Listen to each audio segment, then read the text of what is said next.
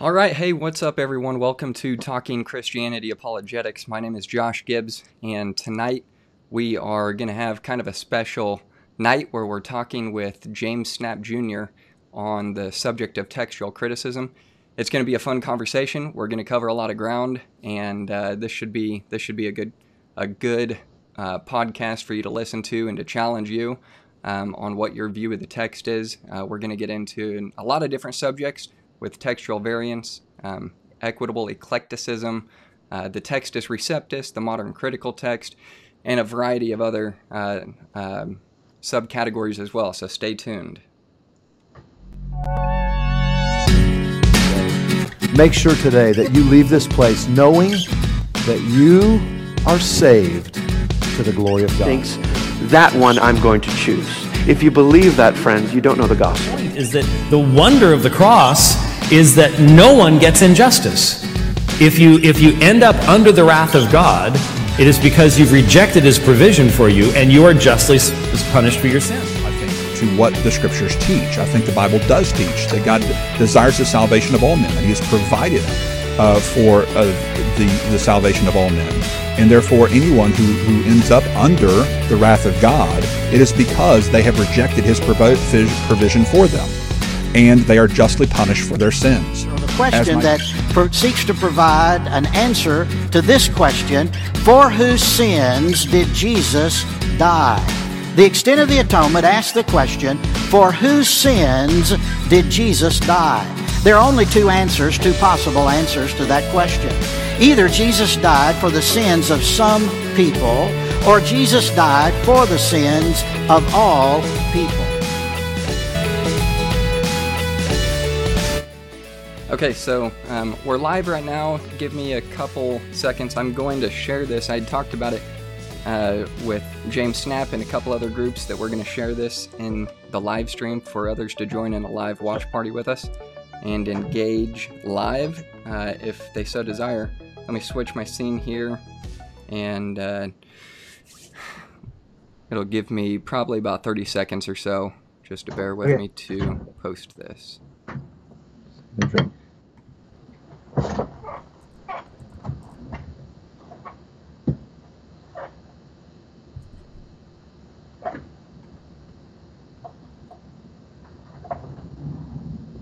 looks like it's loading. And sweet. Okay, so we've got, for those of you who may just be joining in a couple of the different Facebook groups that we're doing the watch party in, welcome to our live stream with James Snap Jr. We're going to be talking textual criticism. And let me get James on the screen so you can see him as well. And we'll go from there. So James, thank you so much for coming on the show. I really appreciate it. It's kind of been a work in progress. And this is a special night for me because I engage a lot with this particular subject. It's very important to myself as well as you, I know, because you spend so much time just kind of breaking down some of the differences between the methodologies of different texts. And so I really appreciate you coming on and being willing to join in this conversation. I think it's an important topic, so welcome. Thank you. Thanks for having me here. Well, let's go ahead and get into it. I want the audience to become familiar with you if they're not already. So let's just start with a little bit about who you are, what your background is, and then we'll get into a little bit of the work that you do in this particular field. All right. I'm James Snap Jr., as we said, and I'm the preacher at the Curtisville Christian Church in Central Indiana. I was a missionary in Belize in Central America from 1990 to 2000, and I've got a wife and 3 kids, and that's me. Perfect. So I follow you on your blog, and you put out a lot of good stuff. You've written some books in the area on the Pericope Adulterae. You've written a lot of different blog articles and even books on just different textual variants in general.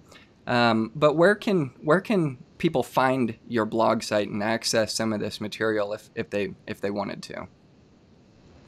Well, you can go to www.thetextofthegospels.com, And if you're looking for a particular passage, there's a little search bar up at the top. Just carefully type the passage in there, and if I've written anything on it, it should pop right up. Perfect. Some things I've written a lot on, and there'll be lots of things. You'll just have to sort through them as you go. Perfect. So I have got it pulled up. You should be able to see the screen share here. And if you haven't already checked that out, I would encourage you to go check out this blog site. There it is. It's thetextofthegospels.com. This is the most recent post that you've put up, which is New Testament manuscripts at Dumbarton Oaks. Then the next blog post that you put up there was Matthew 28:19, baptism in whose name? And the one before that, which was the surprise in Athens. But then we've got another fun one, which was the Halloween special put out by Jonathan Sheffield, and the animated version, which you engaged in as well. Let me switch back to the screen there so that we can get you back. So, okay, now the Facebook group, if anybody wanted to join the Facebook group and kind of engage in this particular dialogue, what is that Facebook group, so that people can actually know where to go to access that material and to kind of engage in the conversation? I started studying New Testament textual criticism back in 1986, and now we have the internet, and there's all kinds of resources out there. A long time ago, well, not really a long time ago, but Whelan Wilker, some folks will remember the Yahoo group that Whelan Wilker had, and now the group that I'm the administrator at is NT Textual Criticism on Facebook. So just apply to be a member there, and I will consider your membership. I probably will approve you almost automatically. Probably. Perfect. It helps to know a few more people in the group.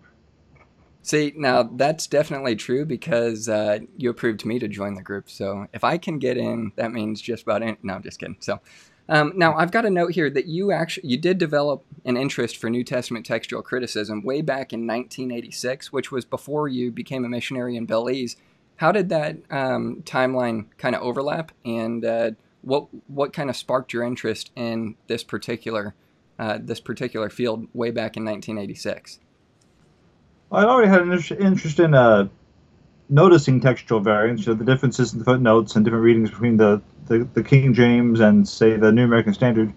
But at a library book sale at Taylor University here in Indiana, I found a copy of Kersop Lake's The Text of the New Testament, which was a small little book, but very, very interesting. It kind of provoked my interest, and I said, this is something that I'd like to make a specialty if I could. And over the years, it's something that I've just read a whole lot about. Perfect. Now, that kind of transitions to the work that you've done on the subject, which would be some of the different Kindle books that people can access online. Why don't you tell everybody what you've actually written and is published that they can access on Kindle, if you would? All right. Well, in textual criticism of the New Testament, the two biggest passages are the ending of the Gospel of Mark and the story of the woman caught in adultery. In the ending of the Gospel of Mark, footnotes almost always give just enough information to make a person dangerous. They don't mention patristic evidence. They just mention some of the oldest and best without identifying what they are or how many of them they are. I looked into that, and over the course of time, I had researched quite a bit about it, but I wanted to not write anything officially until I was 40 years old, and so after I turned 40, I wrote the results of a lot of research that had come before and put it into a book called Authentic, The Case for Mark 16, 9-20.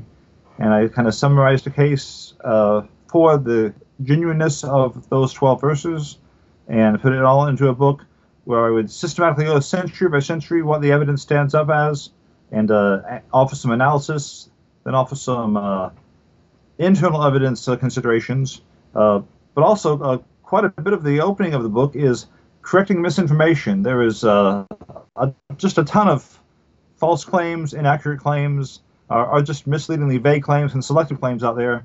All of you out there that have attended Dallas Theological Seminary, you know what I'm talking about. So that's all in the book, and it's available for 99 cents on Amazon as a Kindle ebook. Or if anybody doesn't have 99 cents, contact me and I'll send you a copy for free. Perfect. Now, this particular, let me get the camera. That's the problem with doing this all on my own. I've got to switch the camera and manage all of that while having a conversation at the same time. But this is why it's so important to me and to so many others. This particular subject is kind of your defense for Mark 16, your defense on the pericope adulterae, and so many of these other passages that we know as laymen or even as textual scholars to be a textual variant in the text. So what we're really trying to do is is to see what is and what isn't an authentic text. And I think that's where it carries over into some of the differences between what would make up the modern critical text, the Textus Receptus, the Byzantine majority text by Robinson Pierpont, and then you've got a view which is called equitable eclecticism, which I think would be kind of a good time to transition into just talking about why and what that particular view is and how it kind of differs with these other views as well. All right. Also, I forgot to mention there. I do have another book, actually several books, but the other book that's focused on a particular variant is a fresh analysis of John 7:53 through 8:11.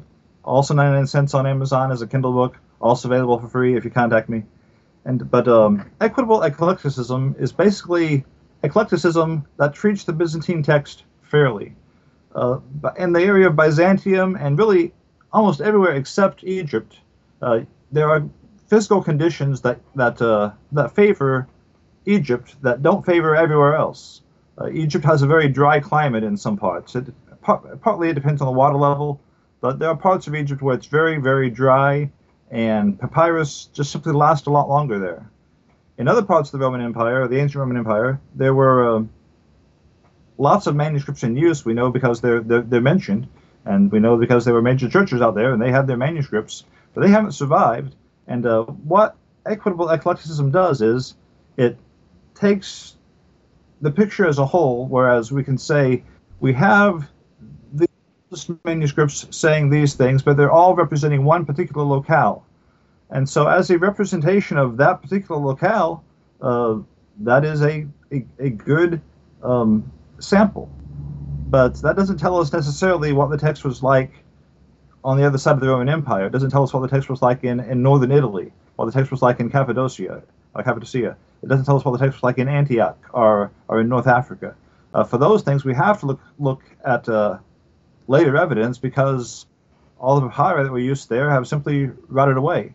To simply stress the earliest evidence, or the earliest manuscripts, rather, just because they're older, is like saying, well, let's just pick the manuscripts from where the weather was better, because that's why they're the oldest.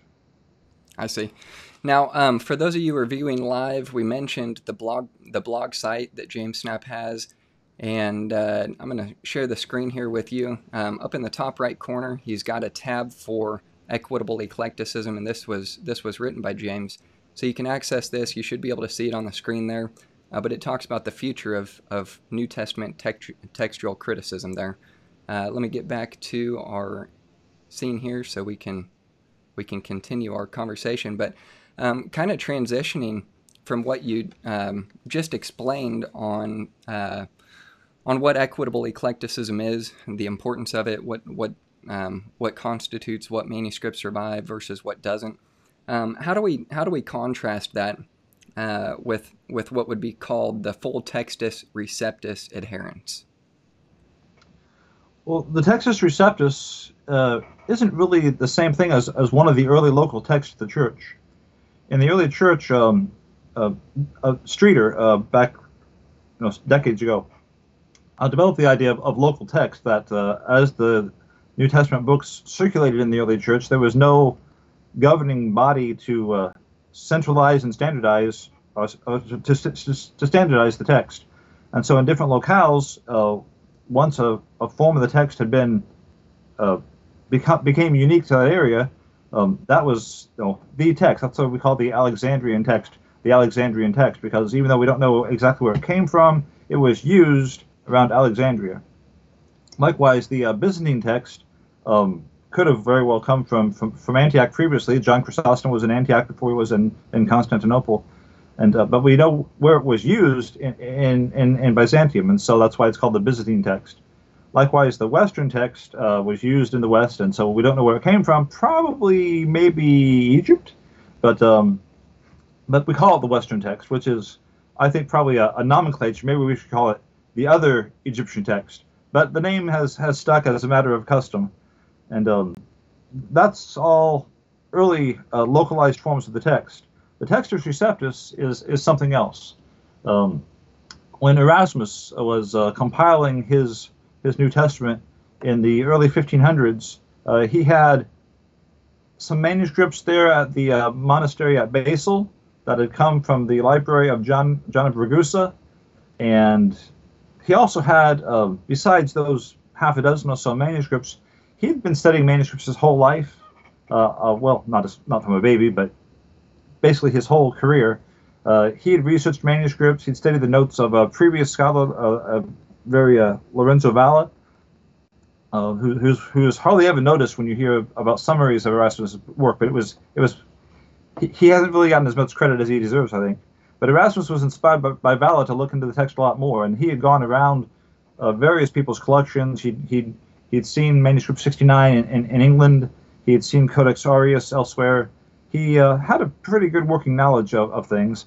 Here and there in the Textus Receptus, there's a reading that we don't know where it came from. It might have come from this manuscript or that manuscript, but it wasn't among those groups, the little group of manuscripts at Basel. But when he put his compilation together and issued it, that was the beginning of the Textus Receptus. And there's two ways you can define Textus Receptus. One is to say, well, if you look at the printed Greek New Testaments of the 1500s, all the way from Erasmus and the Complutensian Polyglot, that was the other New Testament that was published, actually printed before the TR, before Erasmus, but not published until after his first edition. But then if you look also at some later scholars who made their compilations, of course they used Erasmus's work, refined it a little bit, tweaked a little bit, used some of their own research.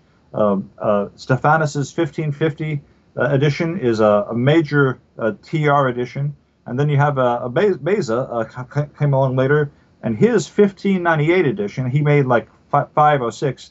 I don't think even he had a clear idea of exactly how many he had made. But when the King James Version was published, a couple of decades later, in 1633, some printers named the Elzevirs issued a form of the text that they declared to be the received text, and that's where the phrase "the Textus Receptus" comes from. The text that everybody recognizes as the Greek text. And when you look at the fine details, there are a few variations in there. Well, more than a few. For instance, in Romans, Stephanus might say, in his edition, we are serving the Lord, but then his edition might say serving the time, and that's one of the variants within the different editions of the Textus Receptus. But even though they're different in some of the fine points, they are all basically the same text. That in terms of its character, they would all be variations of that core group that Erasmus had assembled, and it never strays too far from what Erasmus had initially published. Later scholars like Stephanus weeded out some of the questionable decisions that Erasmus had made, like in James chapter 4, verse 2, Erasmus had considered an emendation, and that got weeded out. A few other things got weeded out. Typos, for instance, printer errors. They didn't have typewriters yet, but printing errors got filtered out.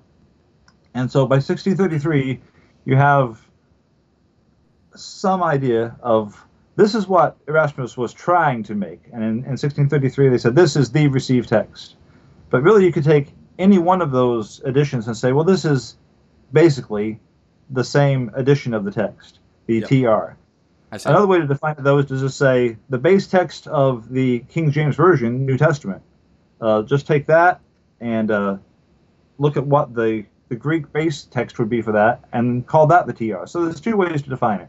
So take your pick. I see. Yeah, so I actually, this is where you and I would differ. I hold to the TR position, and we would have some differences there, which maybe at some point, if we get there, we'd be able to iron out some of those differences. I don't know if we will. I don't know if that's really the point of this particular podcast. I don't believe it is, but why don't you take a second to do the same with the Nestle-Aland adherents compared to equitable eclecticism, just like you did with the Textus Receptus view. If you could just kind of run us through that.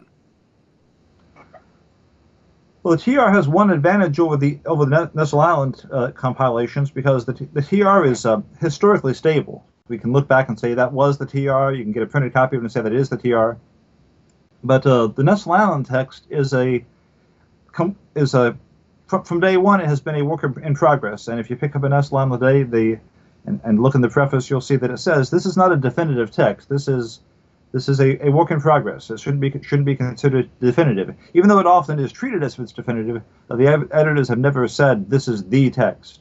And part of the reason for that is that nobody wants to say this is the text, and then and a few days later somebody says, oh, we just found half a dozen new manuscripts from Egypt. Now we're going to have to go back to the books and see how they fit in the apparatus.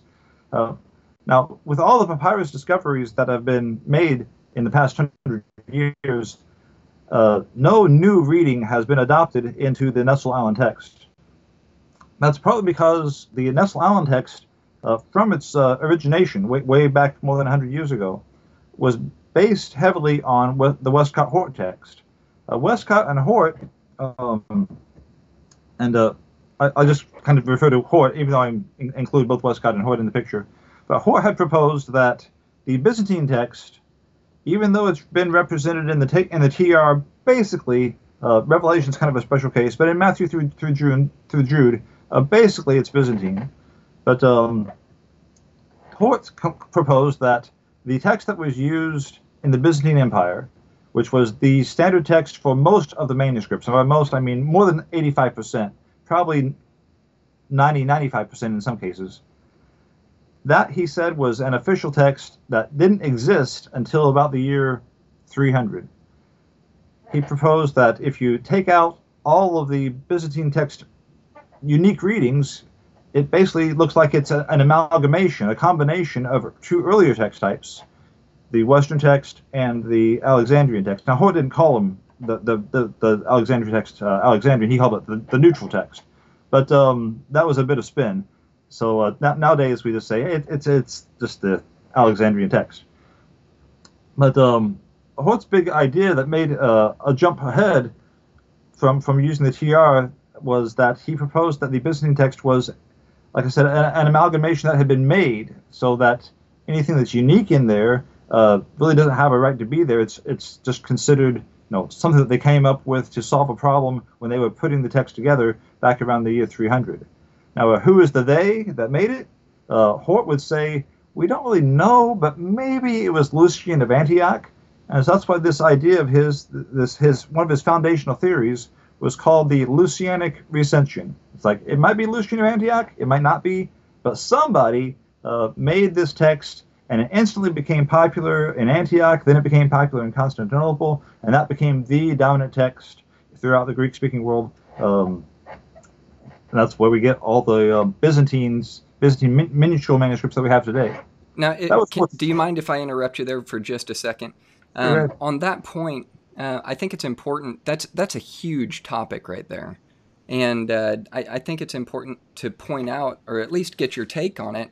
It seems that it's still kind of a split on whether or not most scholars would even adhere to the Lucianic recension. Even today. So what would be your take on that? Is there any credibility to it? If you read some of the online essays by Dan Wallace and some of the works of Philip Comfort, it looks like they're still taking it for granted. It looks like they're still eating the meal that Hort has prepared and cooked for them. Yeah. There are many people in Germany that would say, no, however it happened, it wasn't a recension, it was something else. Right. And I would say that if you look at the papyri that Hort didn't know about, So it's not really Hort's fault that he didn't see the evidence, because he couldn't see the evidence because it Right. hadn't been dug up out of the sands of Egypt yet. But Hort wouldn't have proposed the same theory that he proposed if he had had the papyrus evidence that we have today, simply because in the early papyri, like P45, there are readings that aren't Alexandrian and they're not Western. They're Byzantine. At least they agree with the Byzantine text. So there are things that Hort had said in his writings in his 1881 introduction that he wouldn't say, that he couldn't say and be taken seriously regarding the Byzantine text. He just wouldn't have done it if he'd known then what we know now, as far as what the early readings mean. That doesn't mean the whole Byzantine text is that ancient, but it means that there's certainly at least a layer of it that goes back very far. Now, and we'll get into this conversation, kind of pick it up when we get into the CBGM, some of the results that they are finding when it comes to the Byzantine text versus what is now kind of being even rejecting the different text type families, and saying if you really are going to look at text types and families of texts, that you can't really look at them as a family. They're all individual, except for this Byzantine text type. It seems to be that this would be the only category that we can put into a particular family or text type category itself. But why don't we look at, just for a minute, while we're in this conversation, some of the concerns that you would have with the Nestle Aland adherents?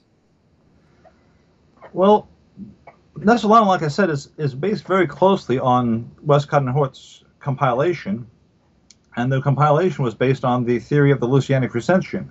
Take away that foundation of the Lucianic recension, and you have this glaring question, which is, where does the Byzantine text come from, and how old is it? Yeah. Hort's working method was to say, anything that's unique in the Byzantine text, we're just going to set that aside as a matter of course. Without the Lucianic recension in the equation, that needs to completely be rethought. And historically, there's really only one way to explain the Byzantine text, or at least the ancient layer of it. Some of the unique readings in it can be explained as a stratification. I think would be a term that would probably come up a lot in my talk about the Byzantine text, because it was used as the official text, and that meant that it was used. And in the course of being used, it got modified into the lectionary usage, or the lection cycle. Before there were lectionaries, there was this lection cycle. And so when you're using a text to read and study, you're not going to treat it quite the same as when you're using it to read in a worship service. In a worship service, when Jesus shows up in a text and you've started off reading that passage by itself, you don't want the passage to say, he said. You want the people you're reading to know who he is, and so you'll say Jesus. And so there are little liturgical modifications, like saying a proper noun when the text that you're reading might say he. You would begin by saying, at that time, Jesus said this to his disciples, or things like that. Little beginning phrases and also closing phrases that would come into the text. And didn't have a colossal impact, but did have some impact on it. Meanwhile, like I said, back to the question of where the text came from. After the persecutions, either this text all of a sudden just appeared from one edition that nobody had ever seen. It was just the bishops would have had to say, oh, we don't have a text, but here's this one. The bishops were kind of vigilant when it came to the meaning of their text. Marcion, the heretic in the 2nd century, had already challenged the church in that regard, and the bishops were very, very watchful to make sure that these corruptions from Marcion didn't influence the meaning of their text. And they wanted the meaning of the text to be very clear. That's why you might say, well, the pronoun he versus the name Jesus, well, it just makes it more clear. And so some of the corruptions that we see are simply matters of making the text meaning that much more obvious to the reader. Sometimes that can be a good thing when you have a question like, well, what does that mean? This word is old-fashioned. Can we update it to something that we understand? Yeah. Sometimes, though, a person might think he knows what it means and make the change and not really grasp the actual meaning of it. So it's a mixed bag. But, Okay. but my point is, though, that the bishops of the church, say in the 300s and 400s, are very unlikely to have just grabbed a text out of nowhere that had all these little additions and some big additions that they'd never seen before just because they liked the way it sounded. Yeah. There were all kinds of stories about Jesus that we don't see being just thrown into the text. Mark 16, Jesus is talking about drinking poison and handling and picking up snakes. Do you think the bishops would have just said, "Oh yeah, that sounds good. Just throw it in there"? Yeah, nobody's going to object. So, some of the Hort's ideas to say, well, the bishops just they saw these additions and they liked them, and so they put them on in there. Augustine, even though I think he's wrong about this, says that lots of people didn't like the story of the woman caught in adultery. So the idea that people would just see a story and just throw it into the text of one of the Gospels, one of the 4 Gospels, instead of just letting it circulate on its own, seems rather unlikely. The alternative is that the people in Cappadocia, in Greece, and in Syria simply kept on perpetuating the text that had been handed down to them, which would make the Byzantine text have just as much credibility, just as much antiquity as the rival localized texts. No, that's good. So now when we're talking about equitable eclecticism and really the equal value of different manuscripts, and in regard to the comment that you just made that we do recognize, and historically Christianity has recognized corruptions in the text, how does that conversation kind of relate between the two when we're talking about equal value and we're talking about corruptions? Where does the conversation go from there?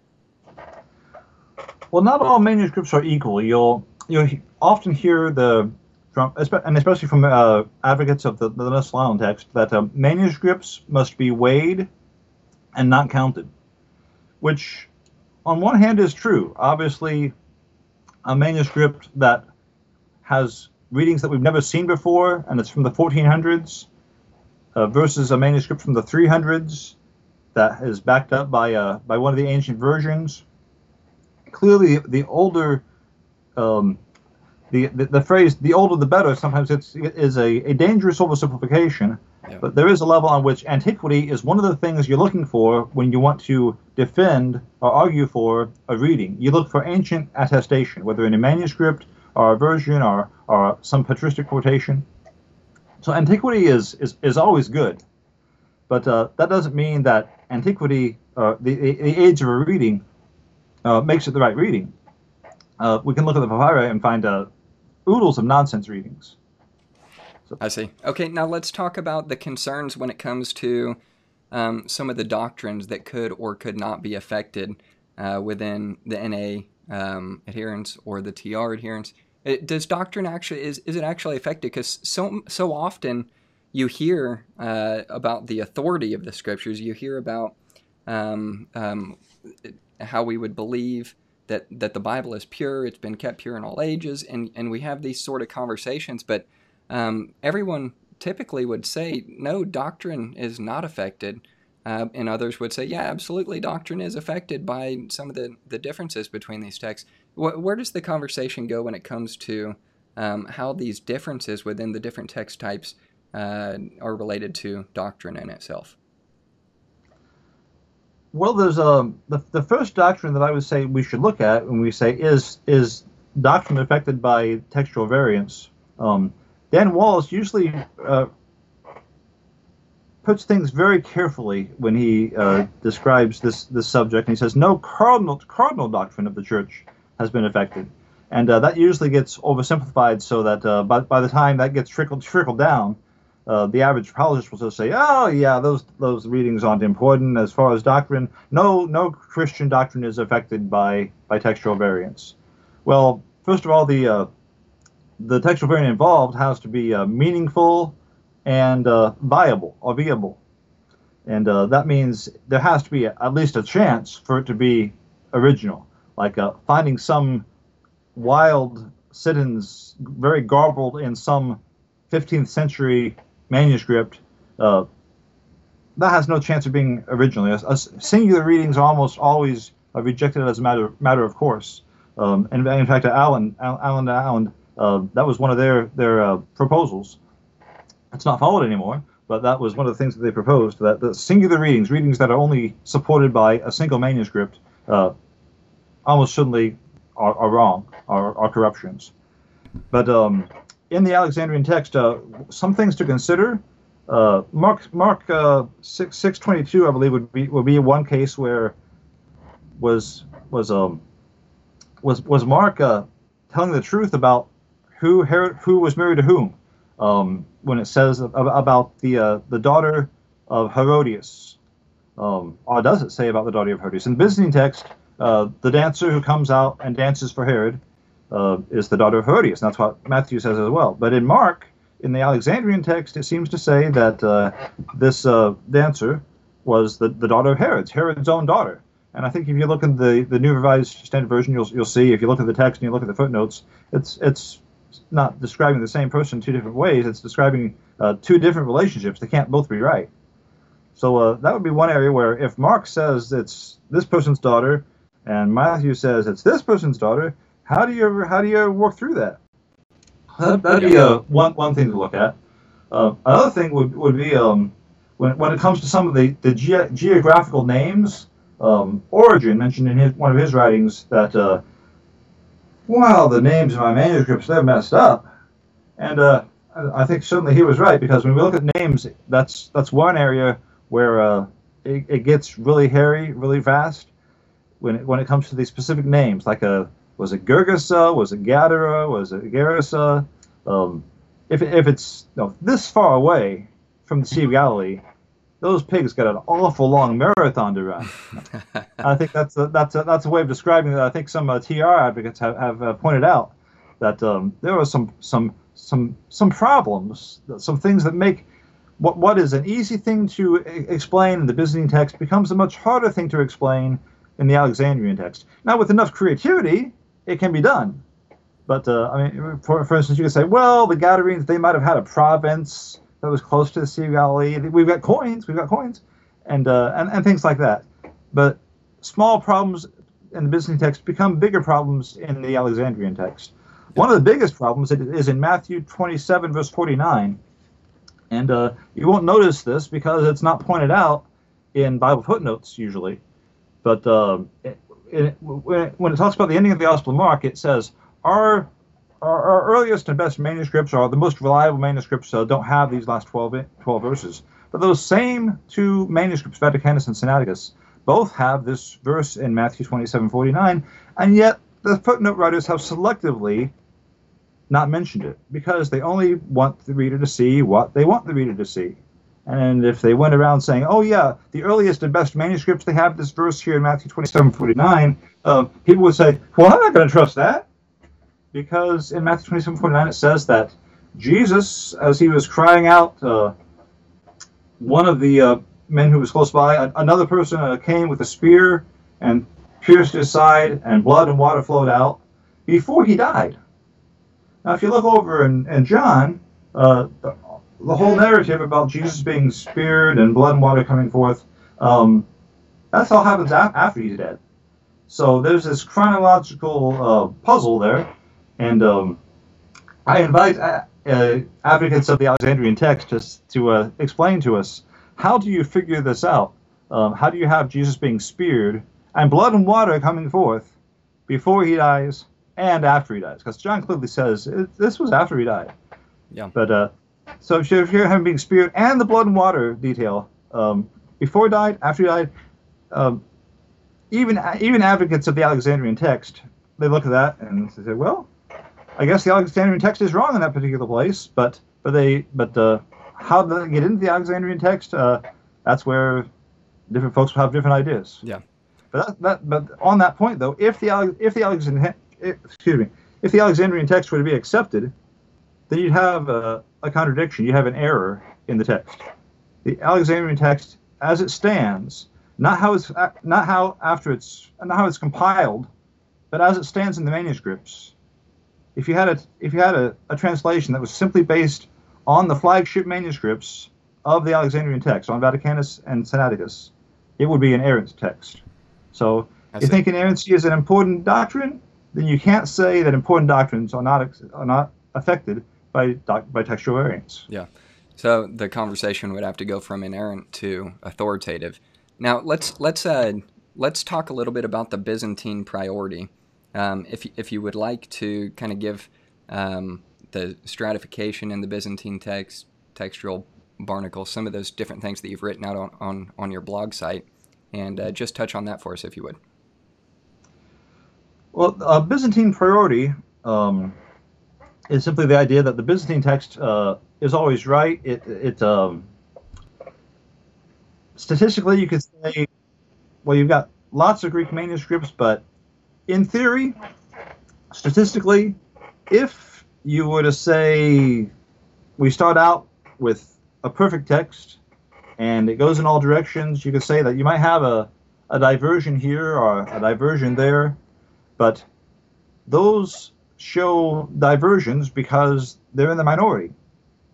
The majority text has the advantage because it's simply what gets copied the most. If you have different independent lines of copying, you would. Let's see if I can make an illustration that wouldn't involve a spider web.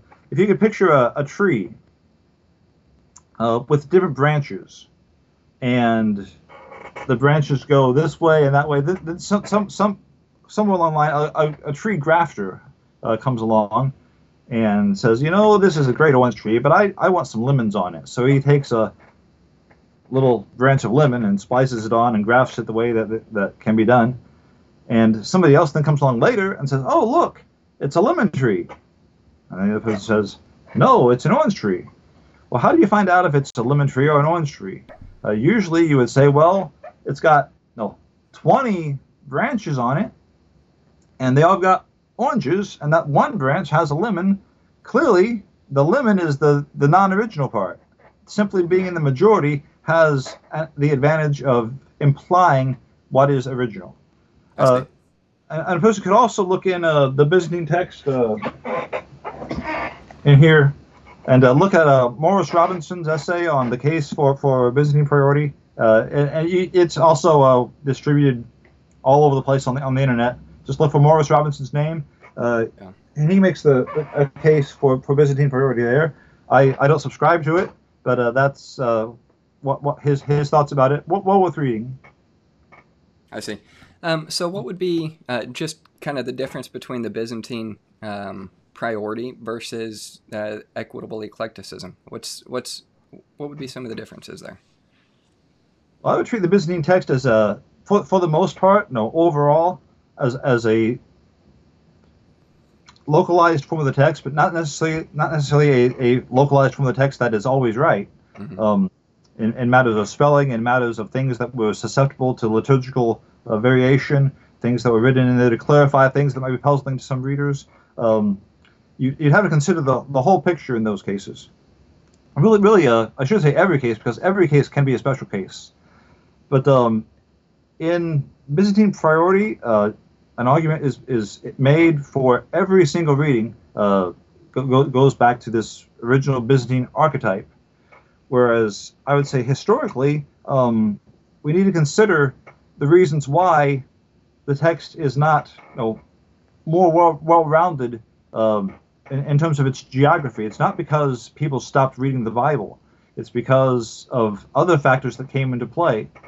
The Greek manuscripts don't give us the whole picture. We have a majority of Greek manuscripts, but we have even more Latin manuscripts. That doesn't make the you can make a case for Vulgate priority, but you would have to hit the historical reality that says, well, the Vulgate is clearly boils down to echoes of Jerome and things that came along and mixed in with what Jerome had made. Yeah. So you're basically arguing from number, and when you argue from number, you need to take in all the numbers. We have a certain number of Greek manuscripts, but they had manuscripts in Egypt. They had manuscripts in the West. They had manuscripts in Armenia. What happened was they just got translated into other languages. Yeah. So it's not, you're not getting the whole picture when you consider, well, what's the majority? What's the Byzantine text? You can reconstruct that pretty well, but that's not going to give you the whole historical picture because you have all these other areas that aren't being represented in that, And the reason why they're not representative is because they're not Greek anymore. They stopped using Greek mainly and switched to other languages. Sometimes in one step, sometimes in multiple steps, sometimes very slowly. But only by considering the whole picture will you get a real idea of how broad the evidence is. Okay, so that is a huge point to me, and I think that one that deserves a little bit more attention when it comes to some of the different translations in other languages that would predate a lot of the manuscripts that we have today, and we now have more manuscripts than we ever have in the past when the conversation of textual criticism is what it is today. So the point that I have, I know it's not in our notes that we're looking at, but the question that I've got in relation to what you just discussed was how important is the conversation of taking into account these different translations when we're looking at the text? I mean, because you may not have a Greek manuscript to support what is in a version that predates any of the manuscripts that we've got, and to say, well, where did they get it from? Well, where does the conversation go there? Because that's about the limit of where my knowledge goes in that particular conversation. One of the principles of equitable eclecticism is that no reading is adopted into the text without Greek attestation. Okay. So what the Nestle-Aland text has done in Acts 16:12, what the Nestle-Aland text has done in 2 Peter 3:10, yeah, those readings would be automatically precluded because they don't have Greek support. Now, back in the 1500s, it was not considered all that ridiculous to propose conjectural emendations. That's basically what they're doing there. Yeah. I say basically because they were there. But the Coptic version, the Harclean Syriac, well, that's still not Greek. Yeah. But okay. But back in the 1500s, like I said, Erasmus proposed a reading in James 4:2 that didn't have Greek support. Beza proposed some readings that don't have Greek support. Like in Matthew 28, there's an interesting one where manuscripts, it says the disciples they saw him and some doubted. There's Matthew 28. Beza thought, we could just change that T to a D and you divide the words, and you could say, but what Matthew wrote was, and they did not doubt. Yeah. So basically had these ideas, but again, these got filtered out in the course of cooperative works. And but in equitable eclecticism, you might get minority readings definitely, but never a reading that does not have Greek support. So we're kind of laying the foundation for the different text types that the translations that we have come from, and where value should or shouldn't be placed, where value is and where value isn't placed based off of some of these differences. But before we get into what everyone likes to talk about, or the actual variants themselves and who's right, who's wrong, let's take just a second to continue that foundation and talk about the importance of the scope of attestation. And then just to touch on that before we get into the first variant, why it could or couldn't be reckless to simply trust the oldest manuscripts. I know you've mentioned it before, but if you could just take a second to kind of touch on those 2 points for us. All right. Well, scope of attestation simply means how many branches of the tree have this kind of fruit on it, or is it just are we just emphasizing one branch? And that's easy to do in two directions. You could take the Byzantine branch, which by far has the most fruit on it, but there are lots of other branches on the tree. And or you could also look at the Alexandrian branch and say, well, it doesn't have very many fruit, but look how old this branch is. It goes way back. This is close to the bottom of the trunk. And so scope of attestation means looking at the early localized forms of the text. You could say, well, what was the reading in Egypt? And when we look at the papyri, that's pretty much what we're looking at, because that's where the papyri come from. And what was the reading, say, where Irenaeus was? What was the reading where the Old Latin version or versions were made? What was the reading later on in Armenia, which was based on what's called the Caesarean text? We basically look at these locales, and when a reading has support from different locales, it might not be the majority reading in terms of number of manuscripts, but we can see how broad its attestation is in ancient times. Knowing that there are more manuscripts made after the year 1000 in favor of a certain reading, is not as powerful an argument as saying we know that in the year 300 or in the year 350 or in the year 400, this reading was attested in Ireland and France and Spain and Italy and southern Italy and Sicily and Palestine and Cappadocia and Armenia. Having that range of attestation, that's where the argument for the branches of the tree really has a powerful effect. I see. Okay, now let's take everything that we've just talked about with the foundation leading up to what the weight is, what the numbers are, the scope of attestation when it comes to Mark 16, verses 9 through 20, the ending of Mark. So really the conversation goes to what did Mark actually write? What is Scripture? What is canon when it comes to this particular passage? Is it the longer ending? Is it the shorter ending? And if you could just take a second to give us your analysis on whether or not this is the Word of God, or if it's just something that got added in there, and at some point people adopted it as Scripture when it never really was. Okay. Well, to introduce that, though, could I answer the other part of your other question about the why is it reckless to simply trust the oldest manuscript? I hadn't quite gotten to that. Please, yeah, sorry. See, look at that. I mean, you gotta correct me. but it kind of goes together with that other point about the scope of attestation. We don't have Irenaeus' manuscripts, but we know that he had them. We don't have Justin's manuscripts. We know he had some. We don't have Tatian's manuscripts, and we don't have a copy of the Diatessaron, but we know that he had them and that his work was pretty popular in some circles, especially in Syria. So when we consider the oldest manuscripts, again, we're basically asking the manuscripts that have survived, which means basically Egyptian manuscripts. That to appeal to the oldest manuscripts simply because they're older is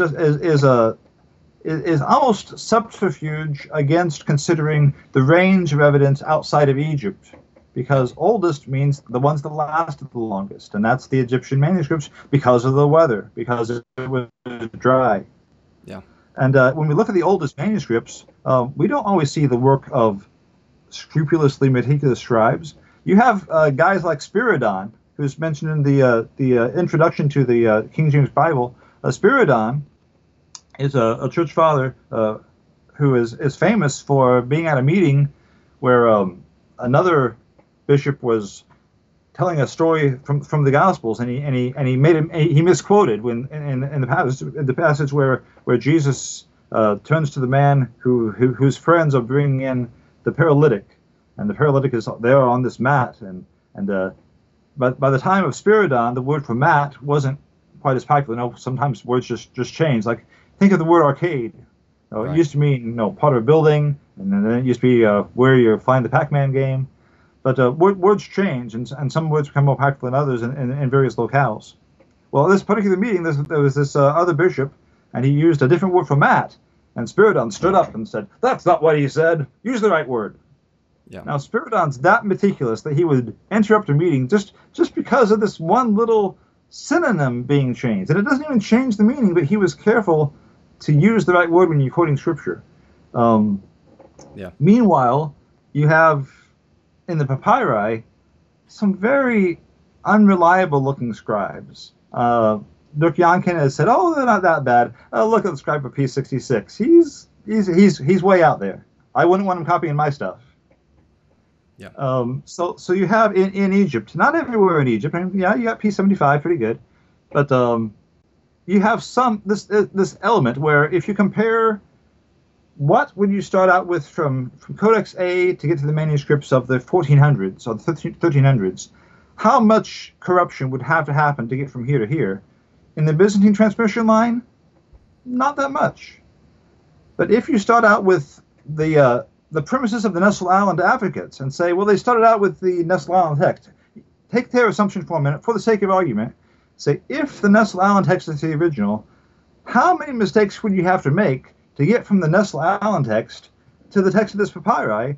You'd have to make all sorts of changes in very little time relatively to the disciplined level of transmission that we see in the Byzantine transmission line.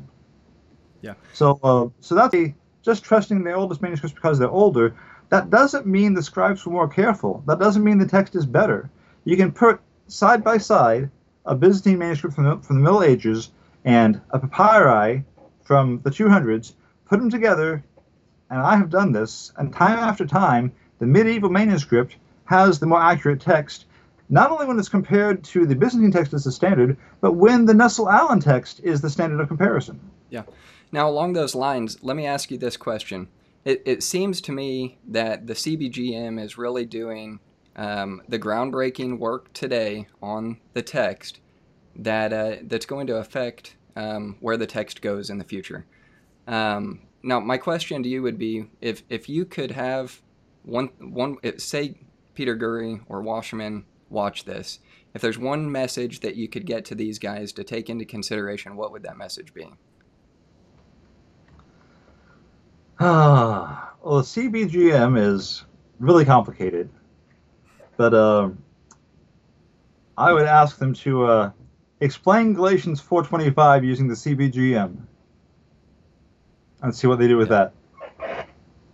Okay, we'll leave it at that. Let's go into our first variant in Mark 16, the longer ending versus the shorter ending, and just get your take on that when it comes to the text that is being used for our modern translations today. And where does this conversation go when it comes to the longer ending versus the shorter ending, with terms like secondary or non-original, and especially in the conversation of these older manuscripts versus Byzantine, the whole wide range of conversation when it comes to this particular passage. How would you take the stance that this should or shouldn't be in the text? Well, I'd start by challenging something that a lot of apologists say they want when they say, well, when we do a textual criticism, we want what the original writer wrote. Well, if you take that too strictly, your book of Psalms is going to get a whole lot shorter, because David didn't write all those other Psalms. I mean, the Psalms titles say so. And it's very clear that they don't all come from one author. We look at the book of Proverbs, likewise. Those aren't all from Solomon. The men of Hezekiah, compiled some things. The last two chapters, this chapter by this guy, this chapter by this. There's a redactor involved. And as a matter of course, in the Old Testament, people will look at books and say, well, yeah, this author made this big part here, but there's also this. Look at Jeremiah, the last whole chapter. I mean, it says in the text, here is where the words of Jeremiah end, and yet you've got more text after that. And that's, all the translators out there seem to accept that just fine. They don't seem to have any problem with that. Jeremiah 52 is in all these translations, right? So I think that's not really what they've been aiming for. If it is what they've been aiming for, then somebody should let all these Bible translators and publishers know that the idea of originality isn't a matter of who wrote what part of the text. It's a matter of what was in the autograph. And this is how Dean Bergen defined the parameters of the question back in the 1800s. Is this something that was in the autograph, or was it something that was added later in the course of the transmission stream? And so that's the terms on which I approach the subject. That because I propose, and this is all in my book that I mentioned, that Mark was interrupted. And that's why we have chapter 16, verse 8, ending in this very unusual way. And that's also why we have verse 9 restarting in this very unusual way. It doesn't look like Mark has just decided to reintroduce Mary and re-mention the time of the day and suddenly make Mary's companion disappear.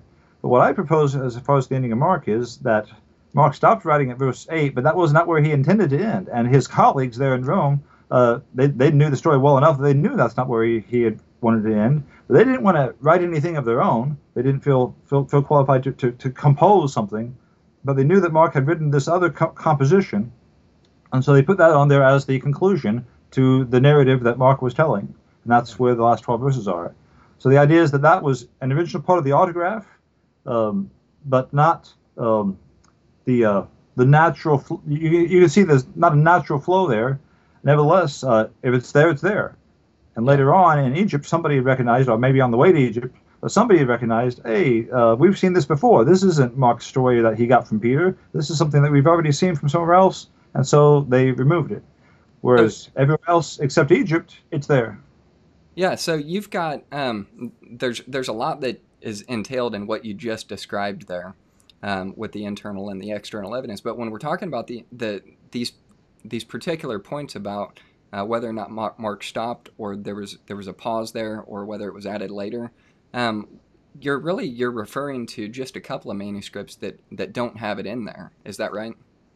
That is correct. As far as Greek manuscripts go, there are only 3 that in the text at verse 8, and all 3 of them have anomalous features. And if you were to go to my blog and look for Codex Vaticanus and the ending of Mark, you would see a picture of Vaticanus. And I did an experiment a few years back of what if you took letters from that page of Vaticanus and rewrote the last 12 verses of Mark. Would they fit in that blank space? And they do. It's a tight fit, but they fit. Yeah. Also in Sinaiticus, now I would consider Sinaiticus probably about 25 years younger than Vaticanus. And I think that what has happened is that when a scribe made Vaticanus, he wasn't sure what to do. He had a copy that ended at verse 8, and he was also aware of the closing 12 verses, and he wasn't sure if he should include them or not. So he said, I'm going to decide not to decide. I'm going to make it possible that if somebody wants to put these verses here, they'll be able to. And so he left intentionally that blank column where if the eventual owner of this wants those 12 verses, he won't be able to yell at me because I'll be able to say, well, go ahead and put them in. I left space for him. Yeah. And so in Vaticanus, you can see an expression of scribal indecision. Meanwhile, in Sinaiticus, the proofreader of Sinaiticus made sure that those verses were not in there, and that the blank space at the end of Mark couldn't be interpreted as a invitation to put them in. The last pages of Mark and the opening pages of Luke in Codex Sinaiticus are not the work of the main copyist of the manuscript. They're the work of the proofreader. And to make a long story short, when Sinaiticus was made, it was a team effort. There was a scribe who wasn't very good. There was a scribe who was much better. There was another scribe. But the proofreader scribe, hold on a second. No, you're good. The proofreader scribe took the work of the main copyist and said, there's a mistake here. This is not going to do. And he removed those 4 pages. And when I say 4 pages, I mean it's like one piece of parchment folded in the middle. And you're talking about a codex, right? Yeah. A folio. But a folium. So you had 4 columns of text here, 4 columns of text here, 4 columns of text here, and 4 columns of text here. I see. And then you'd have like 4 of these together. Now, in this case, the folio just happened to be the middle one, so he didn't have to like rewrite this one and this one. It was all on one piece of parchment.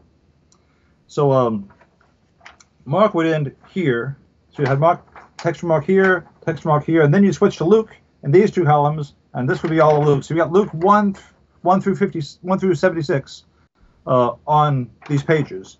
So to fix a mistake, you'd have to rewrite, all 4 pages, all the text that was on the whole sheet, because if you can't keep the first copyist's work, you've got to replace it, and that's what we see when we come to Sinaiticus today. We're seeing the work of the proofreader. It's not the copyist that made the pages that come before and the pages that it's a different copyist. You can tell by the way he spells. You can tell by the way he uses these little symbols on the side. And it's not a disputed point. This is I had that on mute. Kursop Blake pointed this out way back, and ever since then it's just confirmed it over and over again. These are not the main copyist's work. They're part of the manuscript when it was made, but it's the work of the proofreader, the supervisor. And when he was working, and again, I have a page on the blog that goes into more detail about this, but just to summarize, he worked backwards because he's fixing probably a mistake somewhere in the text of Luke that he was concerned about, as if the main copyist had skipped a whole paragraph and had just made this gap that was unacceptable. So he's backwards writing Luke. Then after he's done writing the text from Luke, he goes back to Mark. but then kind of loses track of what he's doing and starts to write it out in tighter letters like he had to in Luke. And if you would count the number of characters per column, you can see how this all works out. It's on the blog. And then he gets to Mark 16 verse 1, and he skips. And then he had calculated, how much do I need to end this up nice and clean like? But because of that mistake, it doesn't end up clean. And he has a bigger space to work with than he wanted to have. And so after he turns the page and begins to write Mark 16:2 through 8, he stretches out his letters. And when he comes to Jesus' name, he writes it out longhand instead of using the scribal contraction he would normally use to write a sacred name. So he's stretching out the text so that it will fit. So there won't be room to leave a blank column like there was in Vaticanus. So you can tell that the textual issue was definitely on the mind of the copyist of Vaticanus and was also on the mind of the copyist of Sinaiticus. But besides those two manuscripts, you also have evidence for the shorter ending. And by shorter ending, I don't mean the abrupt ending. The abrupt ending is just, ending of the Gospel of Mark at the ending of verse 8. That's the abrupt ending. That's what we have in Sinaiticus and Vaticanus. But there are 6 Greek manuscripts and Persian manuscripts in Ethiopic, Argiz, and other dialects of Coptic that have the shorter ending. That was part of Westcott and Hort's text. They double bracketed it, but they made a note of it. And in Codex L, it's in there, and about 6 total Greek manuscripts, but lots of, like I said, Ethiopic and Baharic as well. And basically, that's from a time in Egypt where they got the text of Mark without the last 12 verses, but they didn't like the text of Mark without those last 12 verses because it ends so abruptly. And so somebody somewhere along the line said, it can in that way. We've got to wrap up the narrative. And so somebody composed the shorter ending. That's also called the alternative ending. And I want to be very clear on this point. That is the only alternative narrative besides the usual 12 verses. Sometimes you'll see people spin the evidence to say, oh, they had like 6 or 7 or 8 or 9 different endings of the Gospel of Mark floating around out there that people have just composed. No, that is simply false. There were 2. One of them is testified by Irenaeus in the 200s, and by over 1,600 manuscripts. That's just kind of the Greek manuscripts. I don't think any of these counted as how many Latin manuscripts there are, because it's everywhere. It's in books of hours. It's all over. But that's the longer ending, verses 9 through 20. That's 1,600 manuscripts, and I'm estimating here it's probably closer to 1,700 verses. 3 manuscripts, and one of them is manuscript 304, and just go to my blog and look for that one, and I got some information about that, which probably needs to be updated, by the way, because Jonathan Borland is doing some work on that's yet to be published. When manuscripts get pigeonholed in museums, it's not the easiest thing to do to work on in detail. But we have Vaticanus, we have Sinaiticus, and we have the shorter ending that implies that somewhere out there, wherever the shorter ending came from, there was the abrupt ending before that. So it's like we can see this stream in which wherever the shorter ending pops up, we can safely assume that before that there was the abrupt ending. So you could basically say where these Greek manuscripts were that have the shorter ending, before that they must have had the abrupt ending. The thing is, those manuscripts that show any signs of where they came from, that have the shorter ending in the text, manuscript 274 has it in the margin, but the ones that have it in the text show clear signs that they're all basically the same edition of the text. And the details on that are in my book. But the way they format the shorter ending and the longer ending, and little notes that they have that are shared by a Coptic lectionary, very clearly show that these are all from the same locale. So you have this locale in Egypt that are represented by Sinaiticus and Vaticanus in Mark that imply the shorter ending, either by having, they imply the abrupt ending, either by having the abrupt ending, as 2 of them do, or by having the shorter ending, as 6 of them do. But that's still just one locale. Everywhere else, I mean, all the way from from Ireland to Georgia. You've got early instances of attestation for the usual 12 verses. That's good. So you did that in about 10 minutes, and I've got to applaud you on that. So you just talked about Mark 16, the longer ending versus the shorter ending. And for those of you who are watching, I recommend go buy that book. It's only $1 on Kindle. You can have all of the information in that book. So thank you for putting that out there. I've got to give you guys a little bit of a caveat. I am home alone watching my two twins, and if you saw me kind of looking around and being distracted, that's because my daughter just woke up, and so I put a screen in front of her. She's watching YouTube Kids right now, so we'll see how long that lasts. If my son wakes up, we might just have to end it, but I don't know, maybe we could come back at some point. I don't know. That's kind of the bad part about doing these things when you got young kids, but that's just part of it. It is what it is. But let's take a second, if we could, and look at the woman caught in adultery in John chapter 7, and we've got a ton of different variants that we can look at.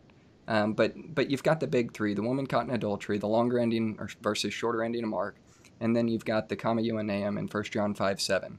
And I don't know, where would you like to go from here? Do you want to look at the woman caught in adultery, or how do you want this conversation to kind of go from this point? I'd like to tell you a couple of loose ends with Mark, and then we can talk about the woman caught in adultery. But there's also what's called the Furologion, and sometimes this is described as, there's another ending, the Furologion. But when you look at the Furologion, Jerome this mentions it in one of his writings around the year 415, and he says, I found this especially in Greek codices, and it's between verses 14 and 15 of Mark 16. And Metzger says, this is probably just this is an interpolation that was put in there by somebody in the 2nd or 3rd centuries, which right there we've just added in as many manuscripts for Mark 16:9-20 as we have today without it. Not even considering all the manuscripts that are quoted by early church fathers, like Irenaeus, and again, I just say, to save time, I'll just say there's over 40 of them while there was a Roman emperor sitting on a throne. During the time of the Roman Empire, there's more than 40 patristic references, clear references to the longer ending of Mark, to Mark 16:9-20. And so people will sometimes say, but Erasmus said this. Well, Erasmus was speculating. He did that a lot. And if you look in detail at what Erasmus said, instead of just taking a little snippet here and there, look in detail at what it said. The book is published. Roger Pierce has put it online for free. You can look at Erasmus's composition to Marinus and see what Erasmus says. You can see later on in the same composition, Erasmus quotes Mark 16:9. Once he says, as it says in some manuscripts, but another time he just quotes it just like that. Okay. So, and also with Jerome, Jerome was kind of a plagiarist. We would say, yeah, Jerome, you thief, you just stole that from Eusebius. I think I've got my Erasmus and Eusebius mixed up there for a second. Maybe his life verse is freely give, freely receive. Well, Erasmus thought, better for me to copy him out, and then they'll be my respectable writings, than for these older writers to get condemned, and they'll just not be copied anymore. So he didn't mind copying whatever he could copy. Yeah. And he copied some of Eusebius' stuff, and if you put Eusebius' composition here, and you put Jerome's composition here, you can see that it's the same work for some extent, not the whole thing, but for some extent. Jerome is just summarizing and rephrasing in Latin the same thing that Eusebius said in Greek. So it's not like, Jerome is this independent voice over here. No, he's just echoing what Eusebius had written. So there's no way in Jerome's time that only a few manuscripts had Mark 16:9-20, because you can look at the quotations of dozens of people around Jerome that were quoting it. Yeah. And that's important, I think, to consider what some of the early church fathers, what they're quoting from, and to see if they actually had access to it or not. But let's go ahead and jump into the woman caught in adultery, John chapter 7, verse 53 through 8:11. One of the most popular stories in all of the Bible. Something that so many people would say, yeah, it needs to be in there. Others would say it doesn't. I'm going to let you run with that. So where do we go from there?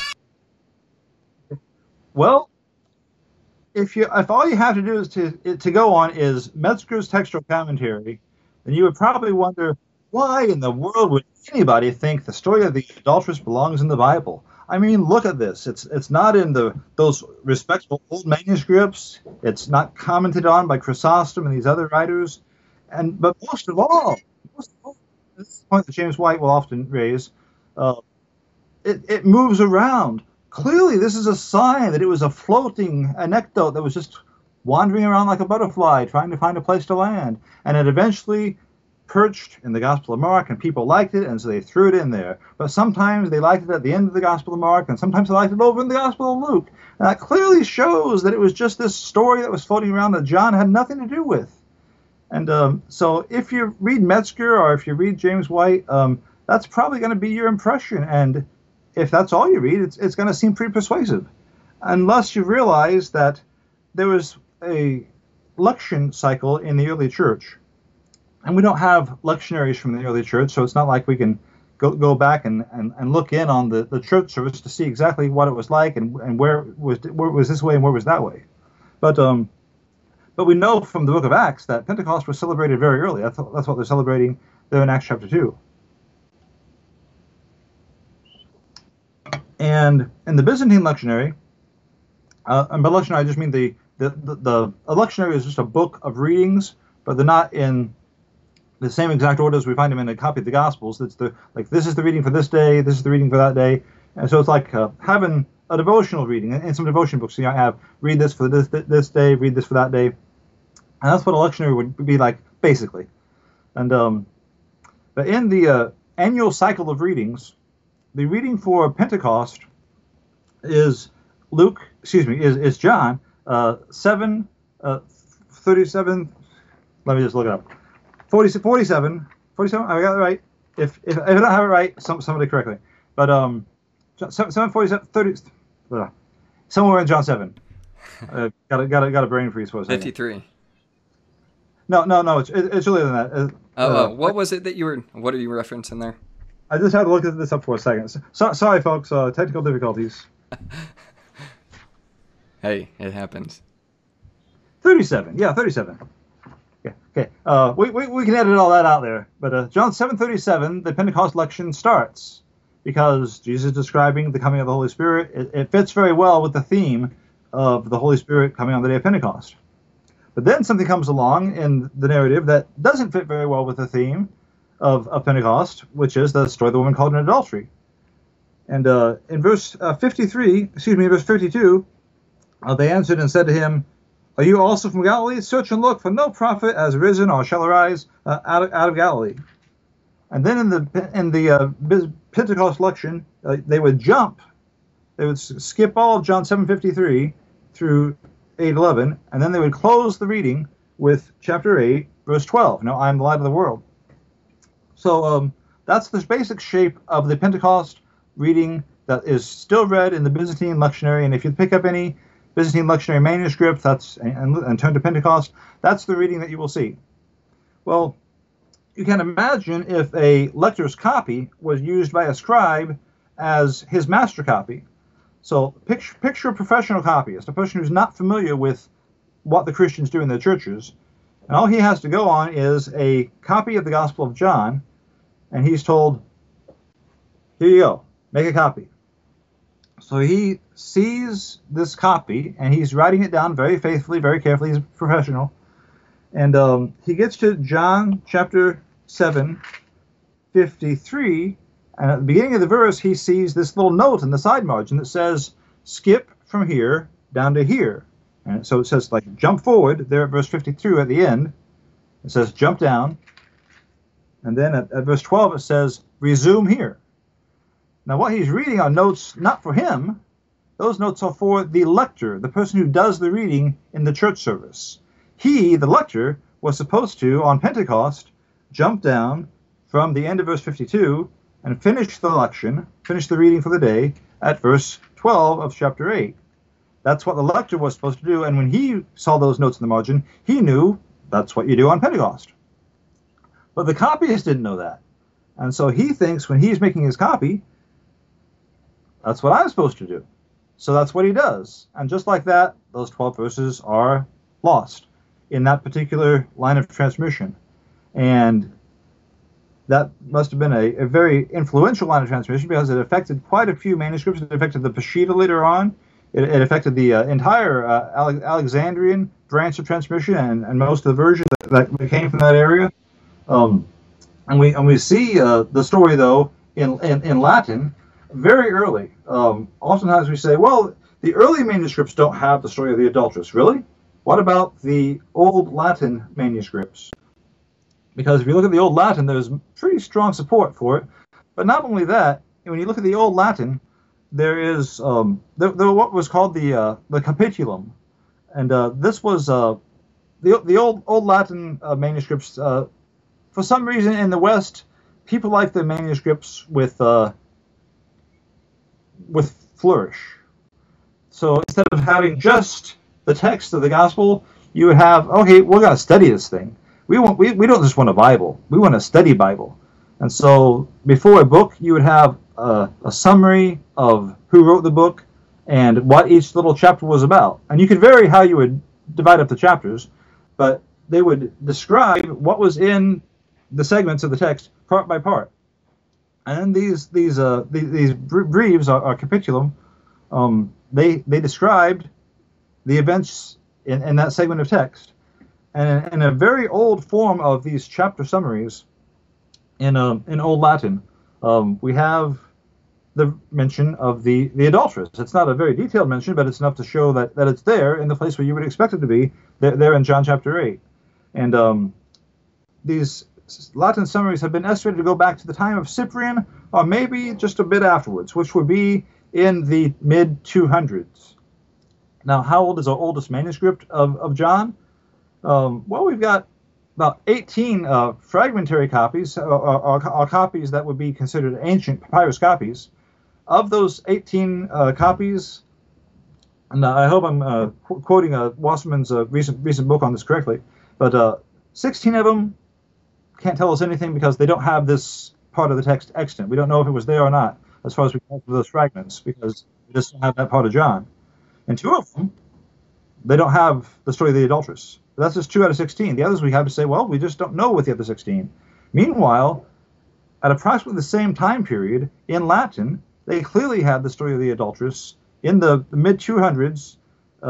They're in Latin.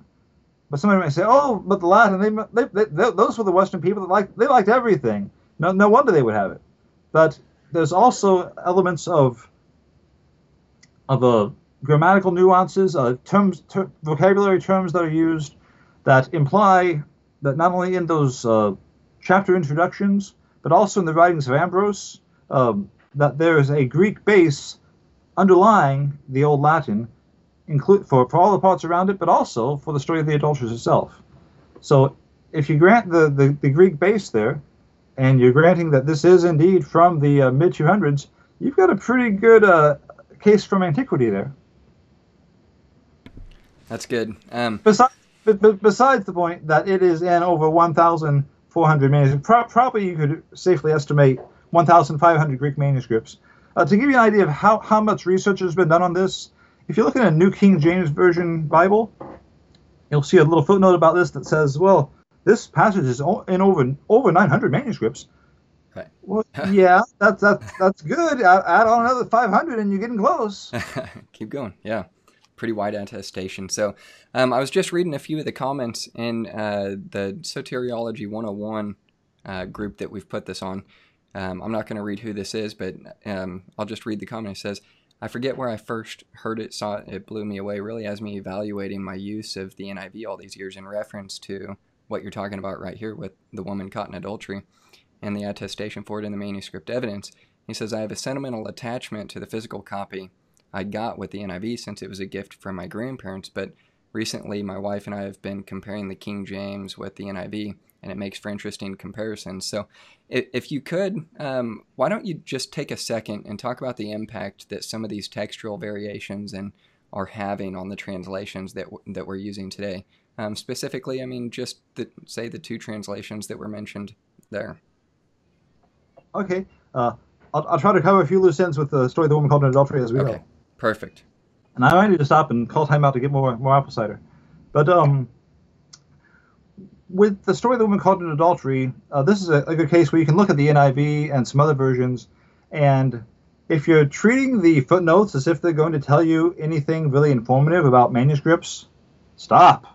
Because they're too brief. That's not what they're for. The footnotes just make you aware of it. So those that are interested in the subject, those the people that don't want to say, I'm just going to trust the scholars on this one, this gives them something to do. But if you're going to trust the scholars, this is the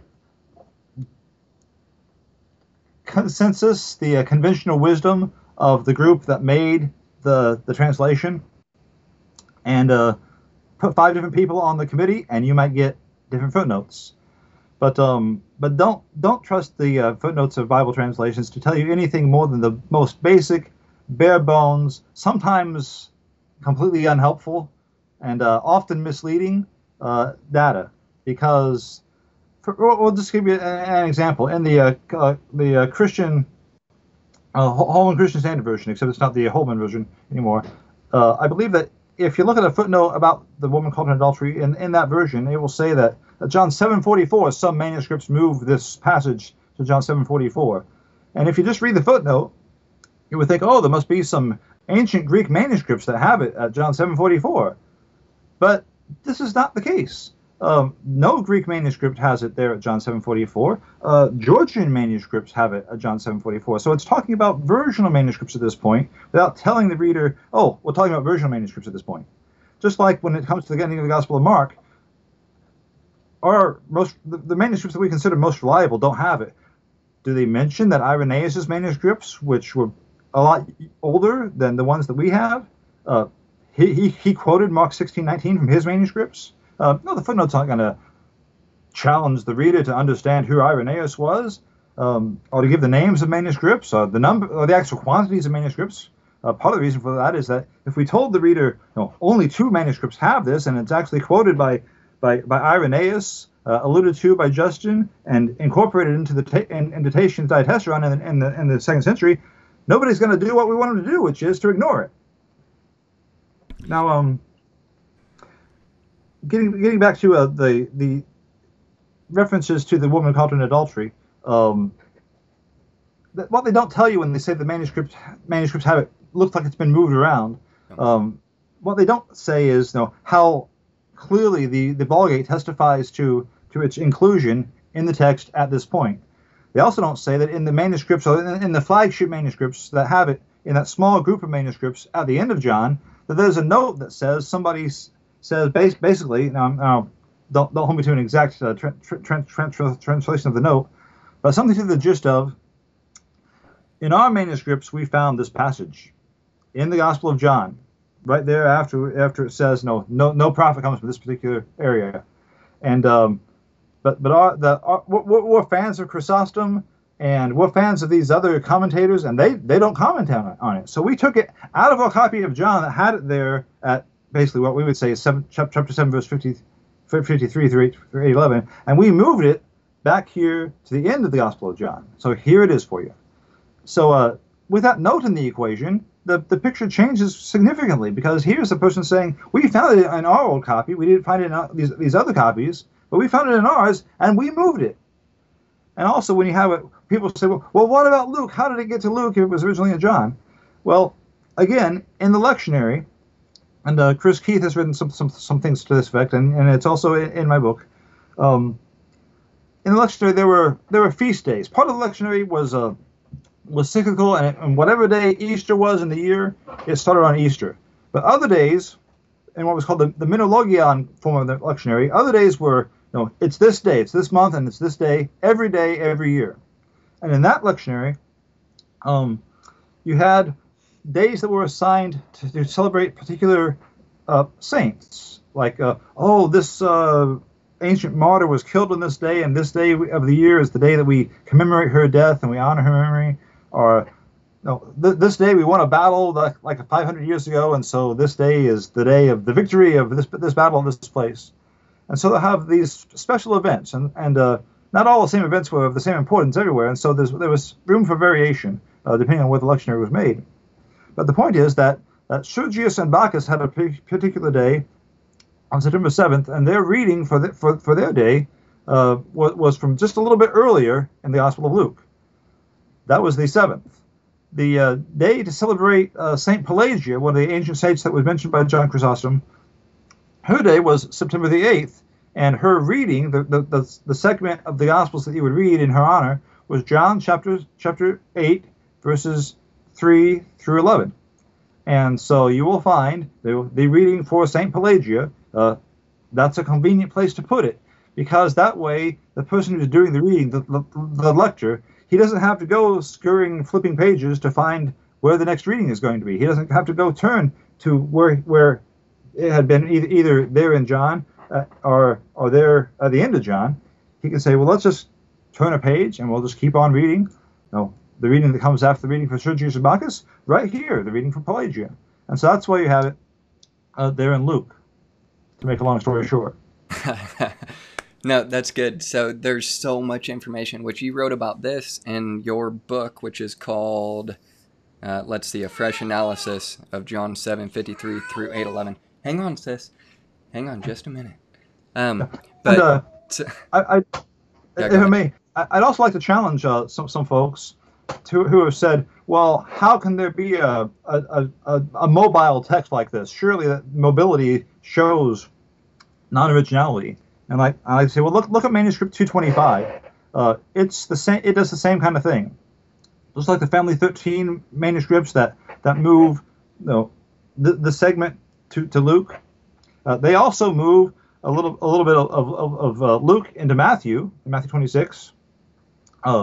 And you will find the opening segment of John 13. The foot washing. The foot washing, even though most American churches don't realize it, was an intrinsic part of the Orthodox observation of Good Friday, of that Easter week. And there's a lot more that could be said about this, but that central scene basically set the stage for all of the story of the crucifixion, which would lead up then later on in the week to the resurrection. But that foot washing scene in manuscript 225, that gets moved. Are we going to say, oh, it can't be original because it got moved? No, this was just an example of somebody doing something for the convenience of a lector. That's good. Yeah, no, that's good. So we've got a lot more variants that we can go through. We've got some other topics and closing points that we could go. We've been going for an hour and a half. I want to leave it up to you. If you want to come back and do another episode, we can. Or if you would like to, we can just keep going with the variants, or just move on to our closing points, which are some of the things that we wanted to talk about with confessional bibliology, preservation versus inspiration, and some closing remarks about inerrancy, the CBGM, and then text types as well. I mean, there was so much that we could talk about, we could continue to talk about, but I want to leave it up to you. Where do you want to go from here? Well, to cover all that would probably need another episode, but maybe pick out a few more variants that you'd like to discuss, and then we can have a to be continued. Perfect. We've got one comment. I want to get your take on this before we wrap it up for tonight. Then, and this is from one of our viewers in a watch party on Facebook, and for whatever reason, I wanted to tell you the New Testament textual criticism group, it's got to be approved first before it can do the watch party. So the watch party didn't actually happen in that group, but it's gone in a few others, which is where this particular comment comes from. And I'm going to put it up on the screen so you guys who are watching can see as well and get your take on it. He says, this is from Sean Adams. He says, so far it's been good as usual. Always enjoy your discussions. However, when you use the Latin for attestation, that same translation would also attest to the use of the Apocrypha, to which most TR and KJV proponents would reject. Are you okay with its inclusion based on attestation? What would your take be on that?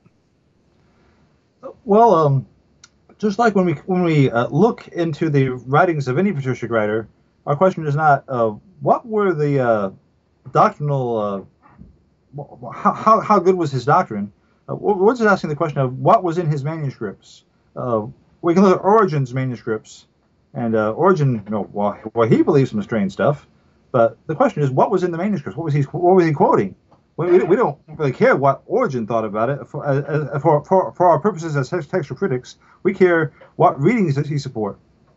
And so with the Vulgate, Jerome is looking at old manuscripts, and also with the Old Latin. I think the writer is asking about the Old Latin, not just the Vulgate.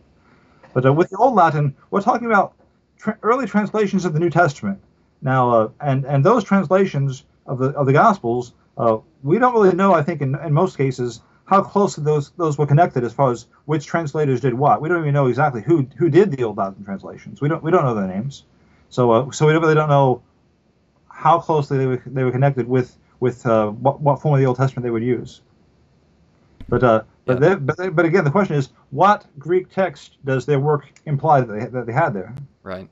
Yeah, and I think that's a good point, Sean. I hope that answers your question. I'm sure that you've got follow-up on that as well. So why don't we do this? If you all have questions for what we've talked about tonight, or you have questions that you want to have answered in regard to textual criticism overall, I think James Snap is the guy to go to, and we can get those questions to him.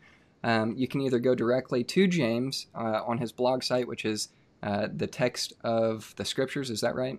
The text of the Gospels. The textofthegospels.com. And there's contact information there.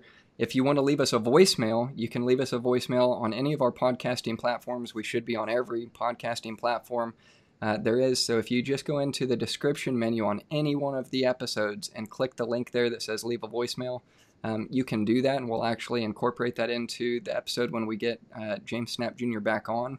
And we can pick up from there with some of the questions that you've got to kind of start the episode, and then we'll pick up where we left off tonight with getting into a few other textual variants. Let us know what variants you want us to hit on, and we'll make sure that we can start out with those. I know we've got a list that we've put together, along with just some of the doctrines of inspiration, preservation, inerrancy, the CBGM, and the impact of what these types of conversations have in regard to, even the translations that we use today.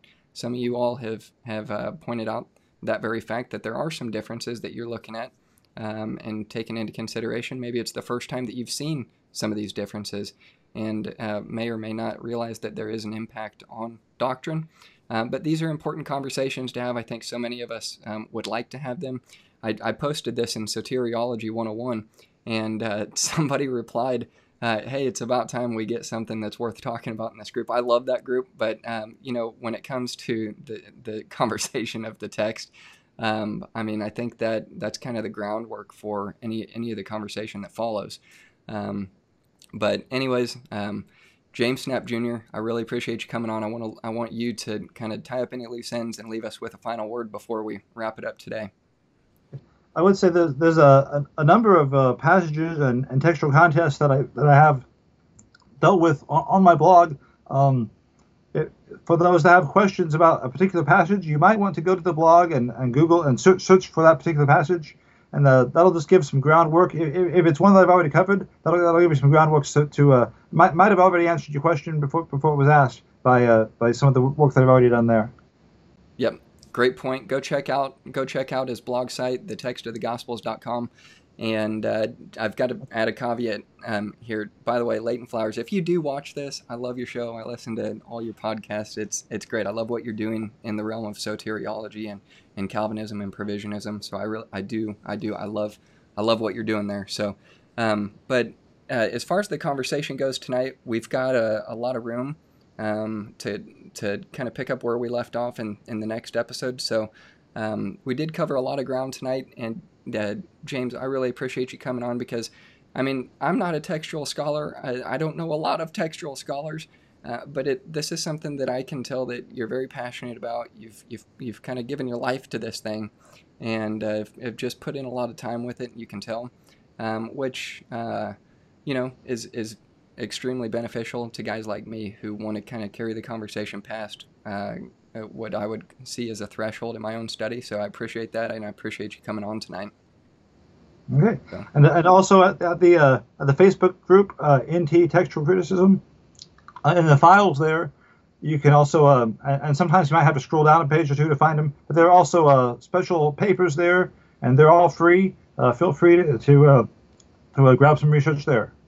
That's great. Yeah, there's so much material, which, to me, this is going to sound kind of amateur, but some of the stuff that you had put on your blog on just learning Greek, I've been reading that, and I can actually read Greek. It's really slow, but I can actually read it now, and that means a lot to me. So hang on. Oh, you got it. All right, there you go. Let's turn it up for you. There. All right. Hey, we're going to wrap it up. So thank you again, James, for coming on, and I'm going to cut to the closing scene and go from there. Okay. Have a good night. Okay.